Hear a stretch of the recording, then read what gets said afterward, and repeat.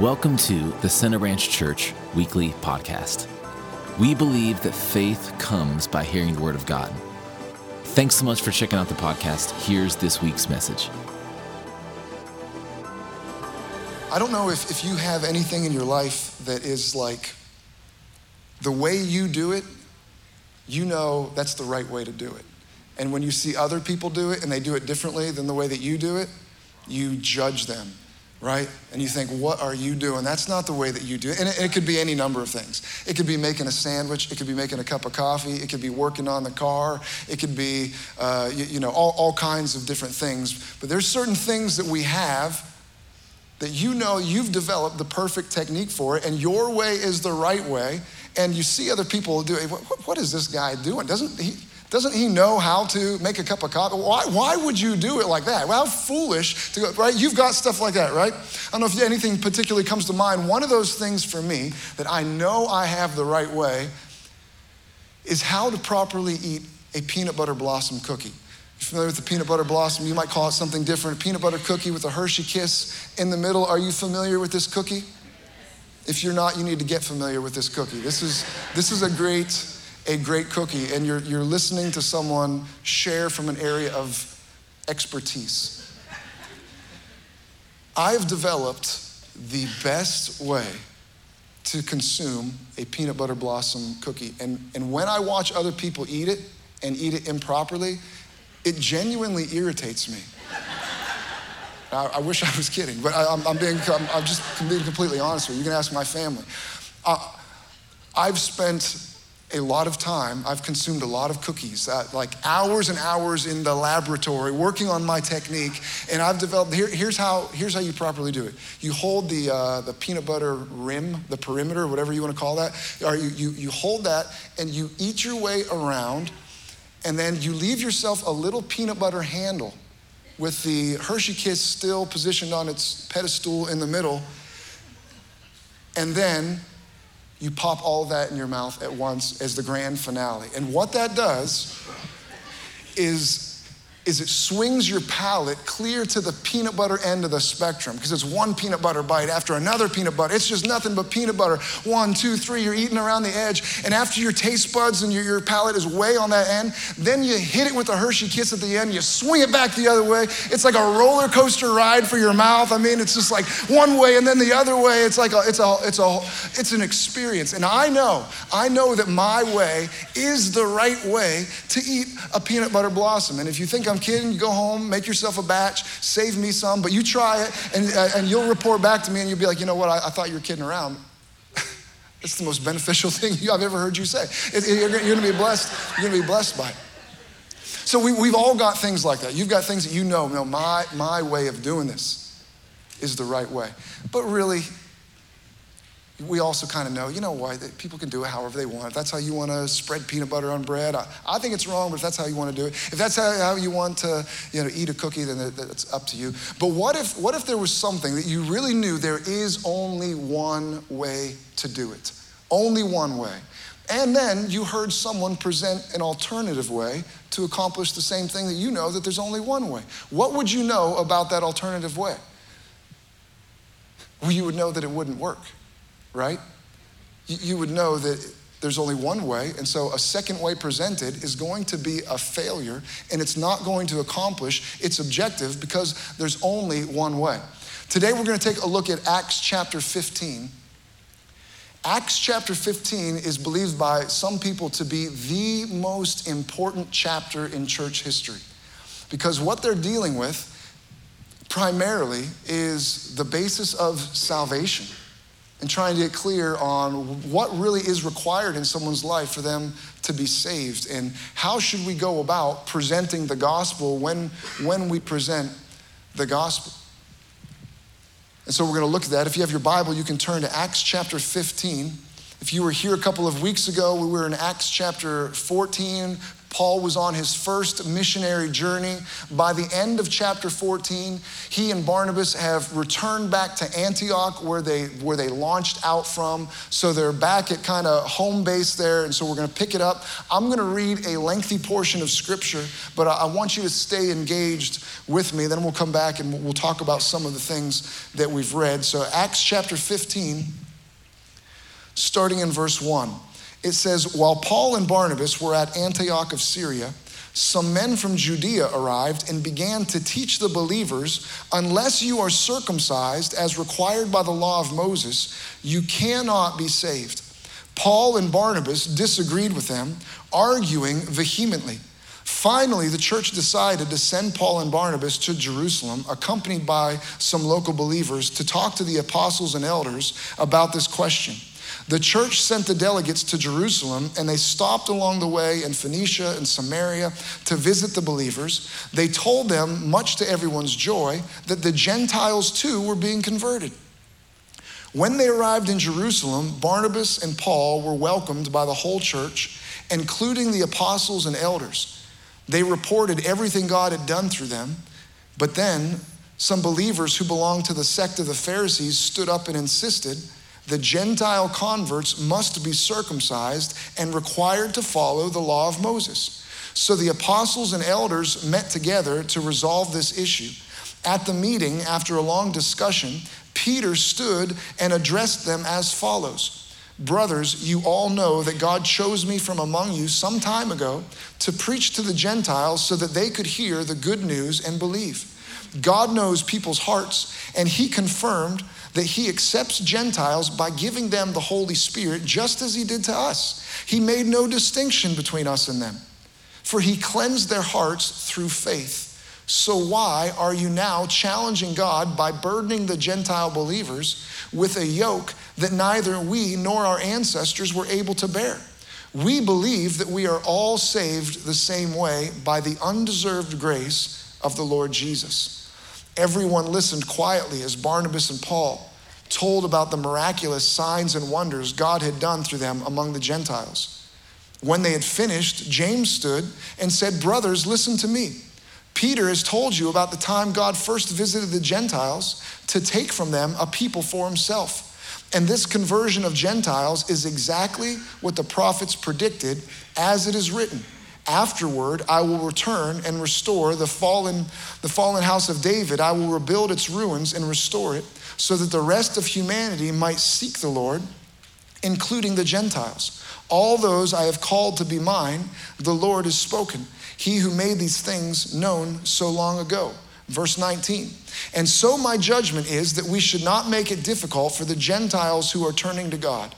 Instead, we should write and tell them to abstain from eating food offered to idols, from sexual immorality, from eating the meat of strangled animals, and from consuming blood. For these laws of Moses have been preached in Jewish synagogues in every city on every Sabbath for many generations.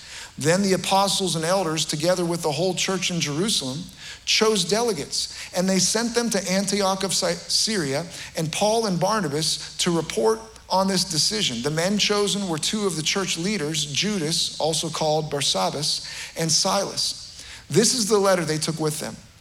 This letter is from the apostles and elders, your brothers in Jerusalem. It is written to the Gentile believers in Antioch, Syria, and Cilicia, greetings. We understand that some men from here have troubled you and upset you with their teaching. We did not send them. So we decided, having come to complete agreement, to send you official representatives along with our beloved Barnabas and Paul, who have risked their lives for the name of our Lord Jesus Christ. We are sending Judas and Silas to confirm what we have decided concerning your question, for it seemed good to the Holy Spirit and to us to lay no greater burden on you than these few requirements. You must abstain from eating food offered to idols, from consuming blood or the meat of strangled animals, and from sexual immorality. If you do this, you will do well. Farewell.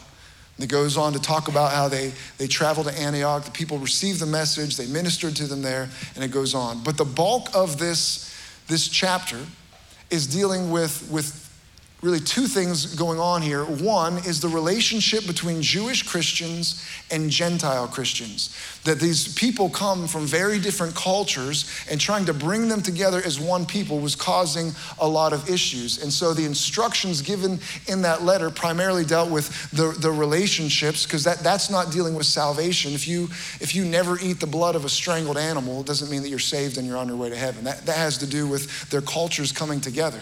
But the other major issue is the basis of salvation and how the gospel is presented. And what all does someone really have to do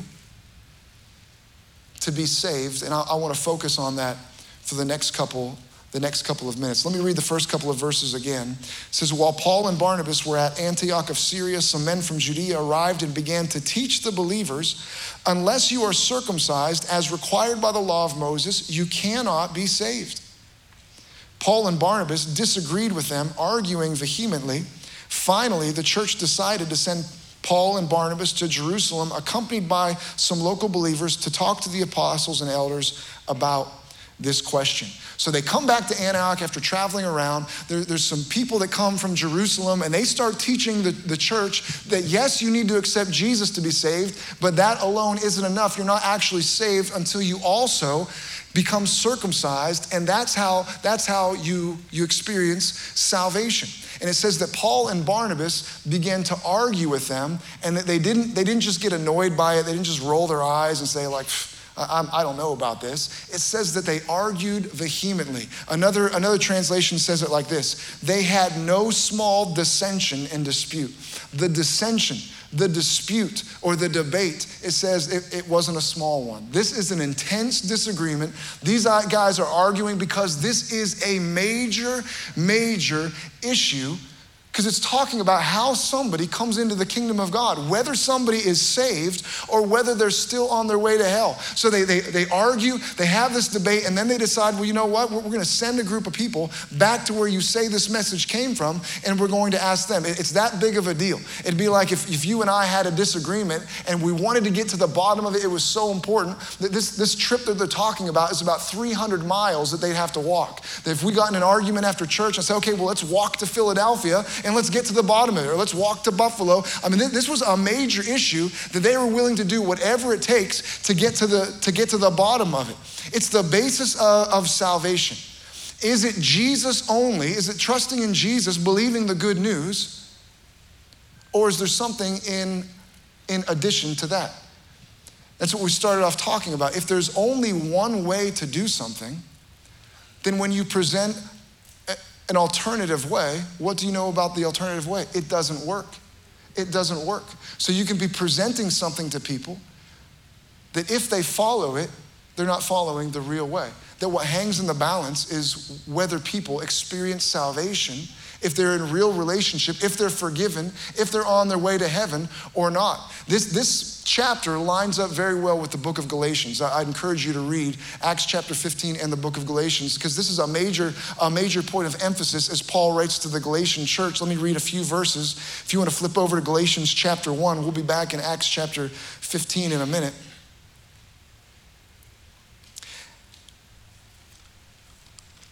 Galatians chapter 1, verse 6, it says, I am shocked that you are turning away so soon from God, who called you to himself through the loving mercy of Christ. You are following a different way that pretends to be the good news, but is not the good news at all. You are being fooled by those who deliberately twist the truth concerning Christ. Let God's curse fall on anyone, including us or even an angel from heaven, who preaches a different kind of good news than the one we preach to you. I say it again, what we have said before, if anyone preaches any other good news than the one that you welcome, let that person be accursed. This is serious. He says, You're being preached a good news, a message that pretends to be the good news, but it's not the good news at all. Well, what is the good news? The good news, the Bible says, it's the power of God for salvation. It's the power of God that can rescue and save to the uttermost. It's the power of God that can take someone from the kingdom of darkness and translate them into the kingdom of God's dear son. That's the good news. So if they're believing something that's not really the good news, it's just pretending to be the good news, then it doesn't have the ability to do any of these things at all. And what people were doing is they were adding to the gospel message. That it's not just Jesus, it's also circumcision. So there could be a mindset of, well, I mean, these people are just going, sounds like they're going above and beyond, right? I mean, they believe in Jesus. I mean, they believe in Jesus. They've got the main thing down. So if they're adding circumcision, if they're adding other things, I mean, it just sounds like they want to have their bases covered, and better safe than sorry, right? As long as we believe in Jesus, then we all believe that. If you want to add in circumcision or add in, 4-leaf clovers or, whatever makes you feel better that you're relying on, hey, the more the merrier, right? You could have that mindset. The problem is that the gospel is 100% trust and reliance on Jesus Christ and his finished work. And the moment you bring anything else into that, you've polluted the gospel. Now it's just something pretending to be the gospel, but it really isn't the gospel at all. Let me read a few verses from Galatians chapter 3. Galatians chapter 3, starting in verse 1. He says, "O foolish Galatians, who has cast an evil spell on you? For the meaning of Jesus Christ's death was made as clear to you as if you had seen a picture of his death on the cross. Let me ask you this one question. Did you receive the Holy Spirit by obeying the law of Moses? Of course not. You received the Spirit because you believed the message you heard about Christ. How foolish can you be? After starting your new lives in the Spirit, why are you now trying to become perfect by your own human effort? Have you experienced so much for nothing? Surely it was not in vain, was it?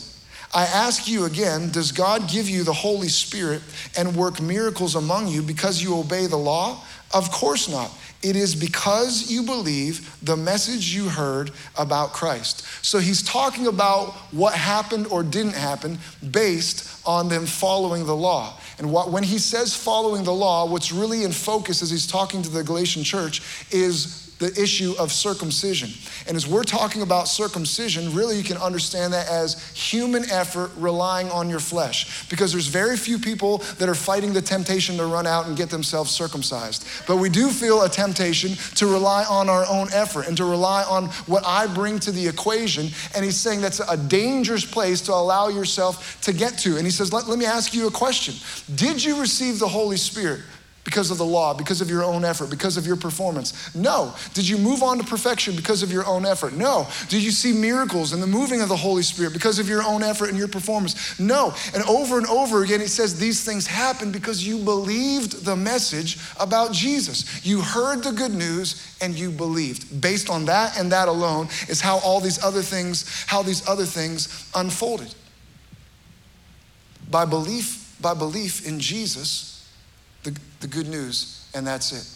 When we start adding things that we tried to earn, and maybe you've done this, maybe when you wanted to receive the baptism of the Holy Spirit, or maybe it's something you still wrestle with, or you needed a breakthrough or some kind of miracle in your life, instead of just keeping your eyes on Jesus, there's a temptation that your eyes come on you and you start to examine yourself. Am I qualified? Am I worthy? Man, I'd love to be filled with the Holy Spirit. How am I doing? Have I done anything naughty lately? Have I been reading my Bible? Have I been a really good boy? Have I been a good girl lately? And your eyes are on you. And he said, once you've done that, you've missed it, because it is a gift. And a gift by definition, once you start trying to qualify and earn it, it ceases being a gift. Salvation and the gift of the Holy Spirit are only received by the grace of God. And once you put your effort, your performance, your worthiness, you justify, I should have access to that based on something that I have done or I haven't done, then you've tainted the whole thing and you've cut yourself off from the beauty and the simplicity of the good news.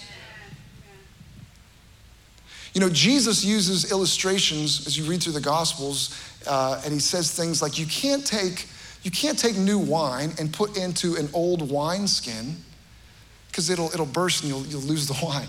Or you know what? You can't take a new patch and put on an old garment, because then that new patch will shrink and end up tearing, and he's using these illustrations saying you can do things wrong, and in your effort to try, why would you put wine into a wineskin? You're trying to preserve it, you're trying to hold on to it, but you can go about it in a way that you actually squander and lose the very thing that you're trying to hold on to. Or you can try to fix a problem. Man, I've got this issue, I've got this hole in my shirt and my robe I want to address. I'm trying to fix a problem, but you can go about it in a way where you actually make the problem even worse. And his interest wasn't, how to be a good seamstress or how to preserve wine. He's talking about the old covenant based on human effort and performance and following all the right rules and regulations, and the new covenant that's entirely based on the finished work of Jesus. And he gave us those illustrations multiple times because he knew the tendency in the human heart to drift towards you, to let your eyes continue to move from Jesus onto yourself and how you're doing, how are you performing, are you impressing him?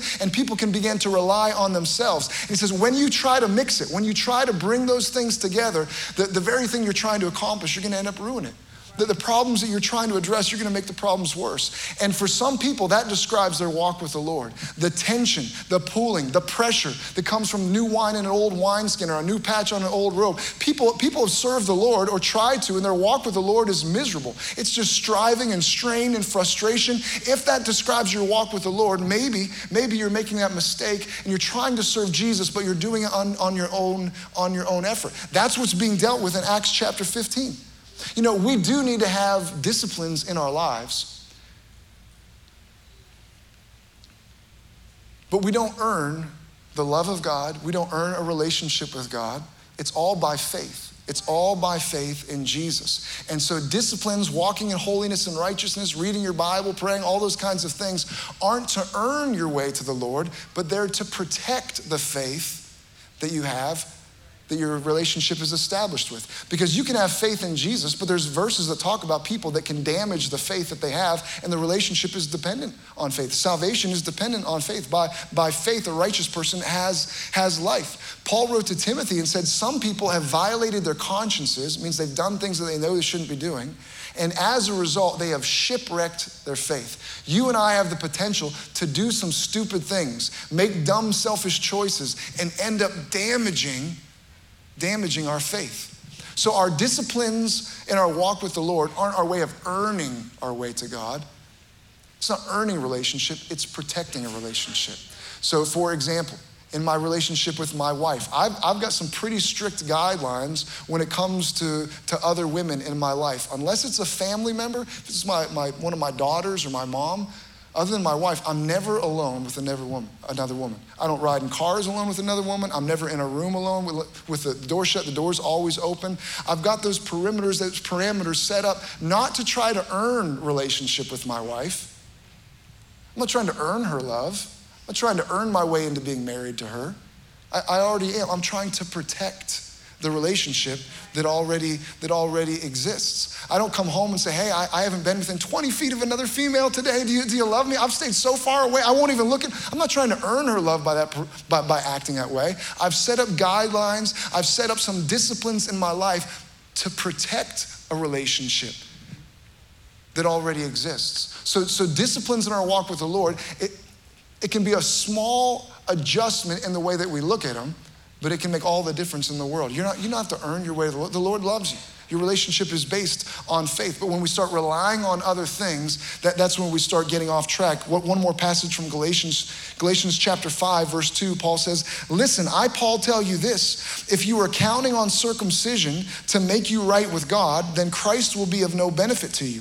I'll say it again, if you are trying to find favor with God by being circumcised, you must obey every regulation in the whole law of Moses. For if you are trying to make yourselves right with God by keeping the law, you have been cut off from Christ. You have fallen away from God's grace. He's talking, if you're gonna rely on yourself, then you need to be absolutely perfect. Because it's either your performance or grace. We're not mixing them together. Again, he says in verse 2, I'm telling you this, if you're counting on circumcision to make you right with God, then Christ will be of no benefit to you. That's an amazing statement. That a person can put themselves in a situation where Jesus Christ, the Messiah, the Son of God, the Lamb of God, the Holy, the Anointed One, the Risen, the Exalted One, the King of Kings and Lord of Lords, the one who's coming again soon, the one who's seated at the right hand of the Father, the one who's going to reign forevermore, the one who has all power and all authority, that Jesus Christ can be of no benefit in a person's life. How is that possible? By a person beginning to rely on themselves and rely on their own effort. It says you've been cut off from Christ, you've fallen away from grace. So this is a major issue and something that we need to be aware of, and that's what the early church is dealing with. Acts chapter 15, if we jump back to Acts chapter 15, so they send a delegation to Jerusalem because that's where these people came from in the first place. And so just as a quick side note, you can see that the way the early church operated is if you had an issue with somebody, you know what you did? You went to the source. You went and talked to that person. These people came from Jerusalem. They're saying this message came from here. You guys pack your bags. Looks like we're heading to Jerusalem because we're going to go and we're going to deal with this where it came from. That can be beneficial in a number of ways in our relationships. Amen? So they go to Jerusalem. Verse 5, Paul and Barnabas start talking about all the amazing things happen with the Gentiles. It says there's some believers there that were Pharisees. Acts 15, verse 5, it says that they stood up and insisted that Gentile converts must be circumcised and required to follow the whole law of Moses. They've added to it in 5 verses. A few verses ago, it was just circumcision. Now they're standing up and say circumcision plus all the other things. We've talked about this before, but it's something we've got to keep on our radar. The nature of the spirit of religion is to continue adding. And you can never satisfy, never fulfill. It's always out there somewhere. You can never do enough to satisfy that spirit of religion. And so you've got to make sure it doesn't set up in your mind or you don't allow someone else to begin to try to inflict that on you. That it's always, first it's Jesus, then it's Jesus and circumcision. A couple of verses later, now it's Jesus and circumcision and the rest of the law. And so they stand up and they say that. Verse 7, Peter gets up. They decide we need to sort this out. The apostles and the elders are talking. Verse 7, at the meeting, after a long discussion, Peter stood and addressed them as follows. Brothers, you all know that God chose me from among you some time ago to preach to the Gentiles so that they could hear the good news and believe. God knows people's hearts, and he confirmed that he accepts Gentiles by giving them the Holy Spirit, just as he did to us. He made no distinction between us and them, for he cleansed their hearts through faith. So why are you now challenging God by burdening the Gentile believers with a yoke that neither we nor our ancestors were able to bear? We believe that we're all saved the same way by the undeserved grace of the Lord Jesus. So he gets up and he speaks, and he's referring back to Acts chapter 10. If you remember when we talked about that, when he went to Cornelius' house and the Gentiles received the Holy Spirit, and he says that their hearts were cleansed. How? Through faith. And then he says, why in the world would we try to burden these new believers with a yoke that's so heavy that we've never been able to hold it up ourselves. Our ancestors, none of us have been able to live up. In fact, that's part of the purpose of the law, was to point us to the need for a Savior beyond ourselves. So why would we try to burden them? You know what Jesus said about his yoke, about the burden that would come on you when you serve him? He said, my yoke is easy and my burden is light. Come unto me, all you who are heavy laden and you're weary, and I will give you rest. My yoke is easy and my burden is light. So again, if you're serving the Lord and your yoke is heavy, your burden is heavy, the yoke that you carry isn't easy, what do you know about it? It's not from Jesus. Someone else, religion, some other teaching, your own thought process, your own human effort has polluted it. Jesus said, my yoke is easy, my burden is light. So if your yoke isn't easy and your burden isn't light, then you need to re-examine the yoke and the burden that you're dealing with, because according to Jesus' words, that's not the one he has for you. His yoke is easy and his burden is light. Verse 11, we believe that we are all saved the same way by the undeserved grace of the Lord Jesus. That's the way that people are saved, just by the grace of God. So Peter shares, and the next couple of verses that we read, Paul and Barnabas get up and they talk about the amazing things they saw and what they experienced with the Gentiles. Gentiles are being converted. And then James stands up and he begins to speak. And he says, guys, listen to me. And he refers to what everyone else has shared, but this is where we need to really pay attention, because they're making a decision that affects us even right now. How will the gospel be presented? That we need to be sensitive to the Holy Spirit. How does a person really come into relationship? Is it really as simple and as pure and as easy as trusting Jesus? That's what they're discussing. And so people's experience, what Peter has to say about what he saw and he experienced, that's wonderful. The testimonies from Paul and Barnabas, what they saw, what they thought, what their interpretation of it was, that was all wonderful. But notice where James directs things before they make a decision. He brings things back to Scripture. He takes their testimonies, he takes their experiences, and he says, you know what? That lines up with what the Word of God says, and that's where the decision has to be based from. That's something you and I should apply. When people share experiences, they share testimonies. This is what happened in my life. Well, this is what happened in his life. This is what happened in Aunt Thelma's life. That's all wonderful, but it all has to come back to what does God's Word have to say about it. And we can't completely base things on what people experienced or what they thought or how they perceived them. This is what the early church did. It all came back to the Word of God.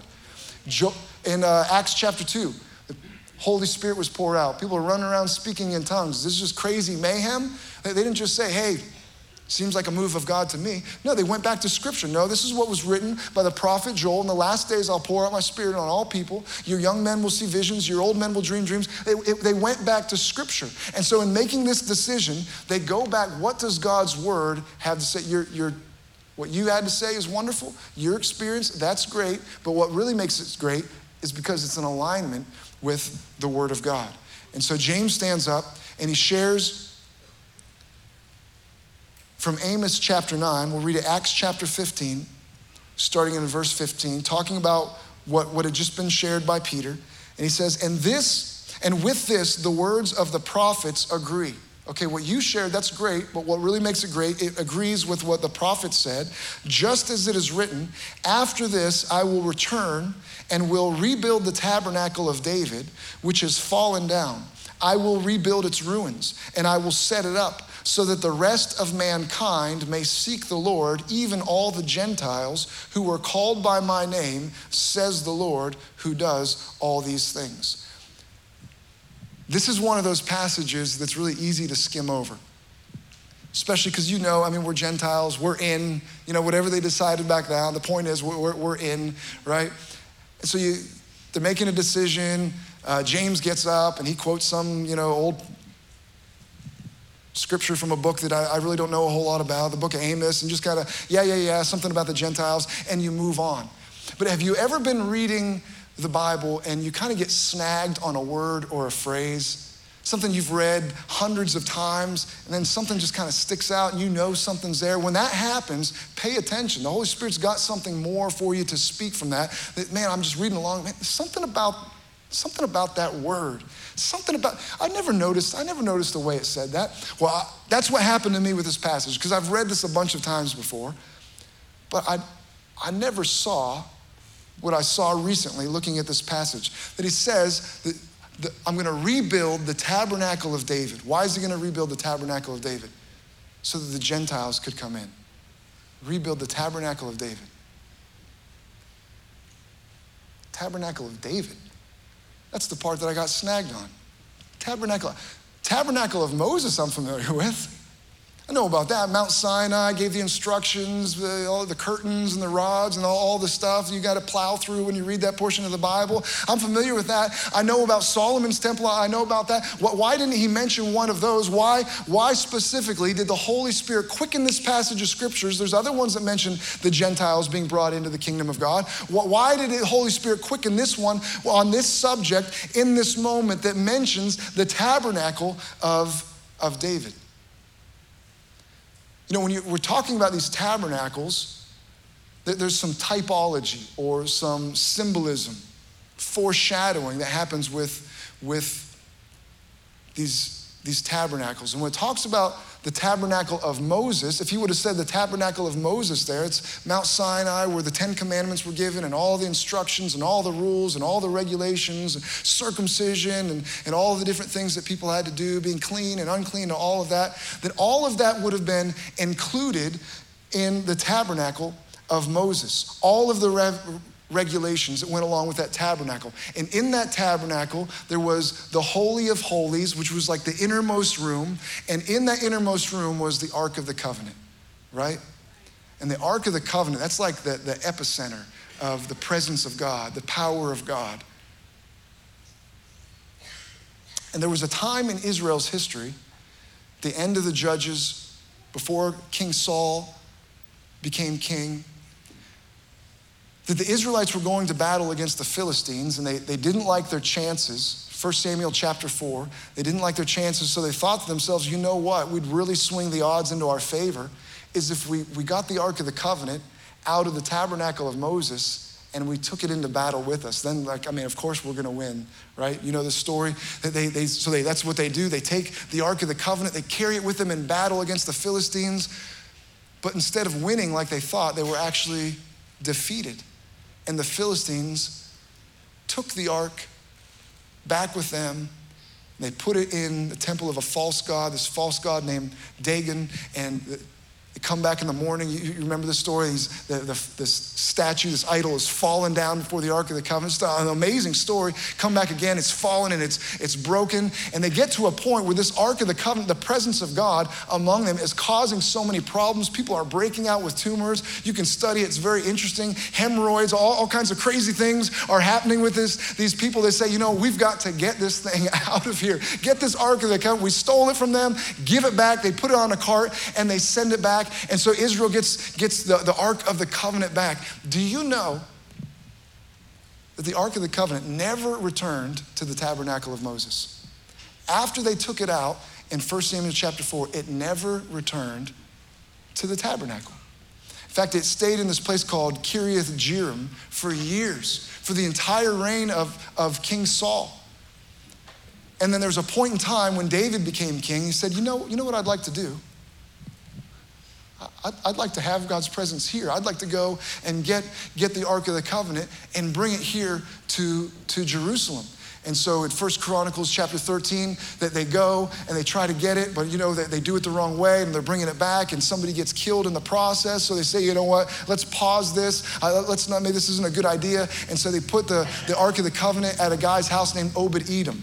And it stays there for a while. And then a couple of chapters later, David wants to take another run at it. In 1 Chronicles chapter 16, he goes and this time successfully, he does it the right way, brings the Ark of the Covenant into Jerusalem.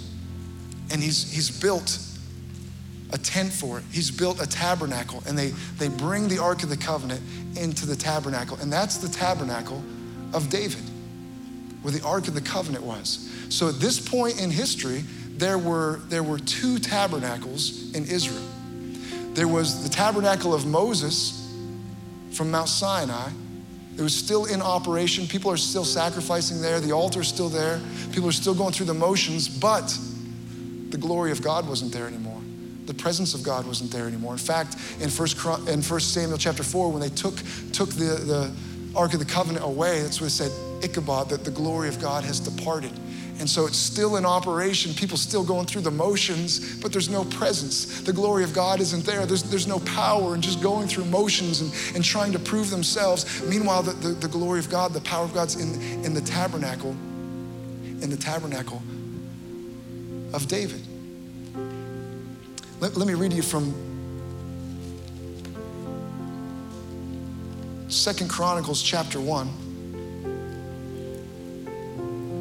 2 Chronicles chapter 1, verse 1, it says, Solomon, son of David, took firm control of his kingdom, for the Lord his God was with him and made him very powerful. Solomon called together all the leaders of Israel, the generals and captains of the army, the judges, all the political and clan leaders. Then he led the entire assembly to the place of worship in Gibeon, for God's tabernacle was located there. This was the tabernacle that Moses, the Lord's servant, had made in the wilderness. David had already moved the ark of God from Kiriath Jearim to the tent he had prepared for it in Jerusalem. But the bronze altar made by Bezalel, son of Uri and grandson of Hur, was there at Gibeon in front of the tabernacle of the Lord. So Solomon and the people gathered in front of it to consult the Lord. There in front of the tabernacle, Solomon went up to the bronze altar in the Lord's presence and sacrificed 1,000 burnt offerings on it. I'm reading that just to establish what I've just shared with you, that when they wanted to bring an animal sacrifice, the altar was at one tabernacle, but the Ark of the Covenant was at another one.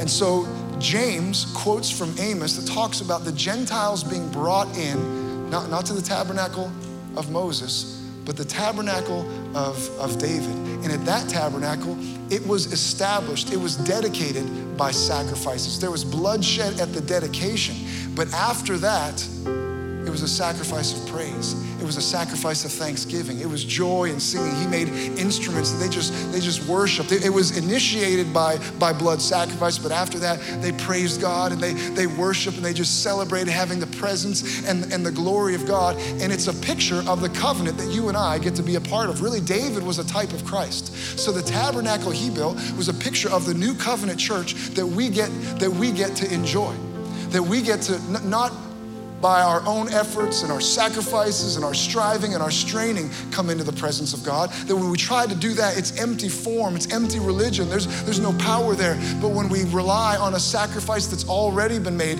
that began this covenant, and we just worship and enjoy the presence of God, that's the covenant that you and I have been brought into. I want to read to you from Hebrews chapter 12. This passage to me, that understanding of what James quoted from Amos sheds new light on what's in Hebrews chapter 12, verse 18. He says, "For you have not come to the mountain that may be touched and that burned with fire, and to the blackness and darkness and tempest and the sound of a trumpet and the voice of words, so that those who heard it begged that the word should not be spoken to them anymore, for they could not endure what was commanded. And if so much as a beast touches the mountain, it shall be stoned or shot with an arrow." And so terrifying was the sight that Moses said, "I am exceedingly afraid and trembling." He says, you haven't come to that mountain. It's not just talking about a mountain. Mountain was a picture of the covenant that was given to them on the mountain. It's talking about Mount Sinai. It says the commands were given there. It says, for they could not endure what was commanded. Instructions and regulations, like how in the world can I live in line with all of those rules and all of those regulations? I cannot endure. It says you haven't come in Christ in this new covenant. We haven't come to that mountain. Verse 15, but you have come to Mount Zion, which is actually where David set up his tabernacle. The city of David, Mount Zion. So it's comparing where these two tabernacles were located. You have come to Mount Zion and to the city of the living God, the heavenly Jerusalem, to an innumerable company of angels, to the general assembly and church of the firstborn who are registered in heaven, to God, the judge of all, to the spirits of just men made perfect, to Jesus, the mediator of the new covenant, and to the blood of sprinkling that speaks better things than that of Abel. That you haven't come to a list of regulations. You haven't come to an empty form of religion. That real Christianity isn't coming to religion, it's coming to Jesus. It's coming to a mediator of the new covenant. It's coming into relationship provided by the blood of Jesus, and it says that this blood has something to say. It says that this blood speaks something, and what it has to say, it's speaking something better than that of Abel's, which is a strange thing to say. Talking about blood speaking. It's referring back to Genesis chapter 4, that when Cain killed his brother Abel and God approached Cain and said, what have you done? What did you do? He said, the blood of your brother cries out, it's calling out to me. What was that blood crying out? What was it calling out to the Lord? It was calling out for justice. It was calling out something needs to be done. Someone has to pay. Someone has to be punished. What happened isn't right. Someone needs to pay the price for what happened to me. But the blood that speaks over your life, the blood that speaks over my life, it says something different. It says something better. Not you have to pay. You need to justify yourself. It speaks that someone else has paid the price, that it's already been dealt with. And now we're free because this covenant was already established on the blood, that you and I are free to bring the sacrifice of praise, an offering of thanksgiving, to celebrate in the presence of God with joy, because what he has rebuilt for our benefit wasn't the Tabernacle of Moses. He rebuilt for you the Tabernacle of David, where the altar's been removed, but the presence of God, the glory of God remains for us to fellowship and enjoy and to sing his praises and to know him. That's what's available to us by the blood of Jesus. The blood of Jesus speaks. It speaks over you. It doesn't call out your faults and your flaws and point out your inadequacies. It's speaking over you the blessing of God. It's calling out that you're his son, you're his daughter, that you're clean, that you're forgiven, that you're filled with the Spirit, that you're his child, that you're the temple of the Holy Spirit, that you're gifted, that you're talented, that you're anointed. The blood of Jesus speaks that over us in the new covenant. And what I want to do this morning is I want to receive communion together. In fact, I'm going to ask the men to go ahead and pass this out. You can hold on to it for just a moment. In David's tabernacle, again, there wasn't an altar, but he had musical instruments fashioned and formed and appointed people to lead and worship, to declare the praises of God, to celebrate his presence. And so in just a couple of minutes, Pastor Jonathan, the band, they're gonna lead us. I want to take some time this morning to do exactly that, to bring a sacrifice of praise, a sacrifice of thanksgiving, to enjoy the presence of God, to celebrate this covenant, this tabernacle that we get to enjoy. I want to read from 1 Corinthians.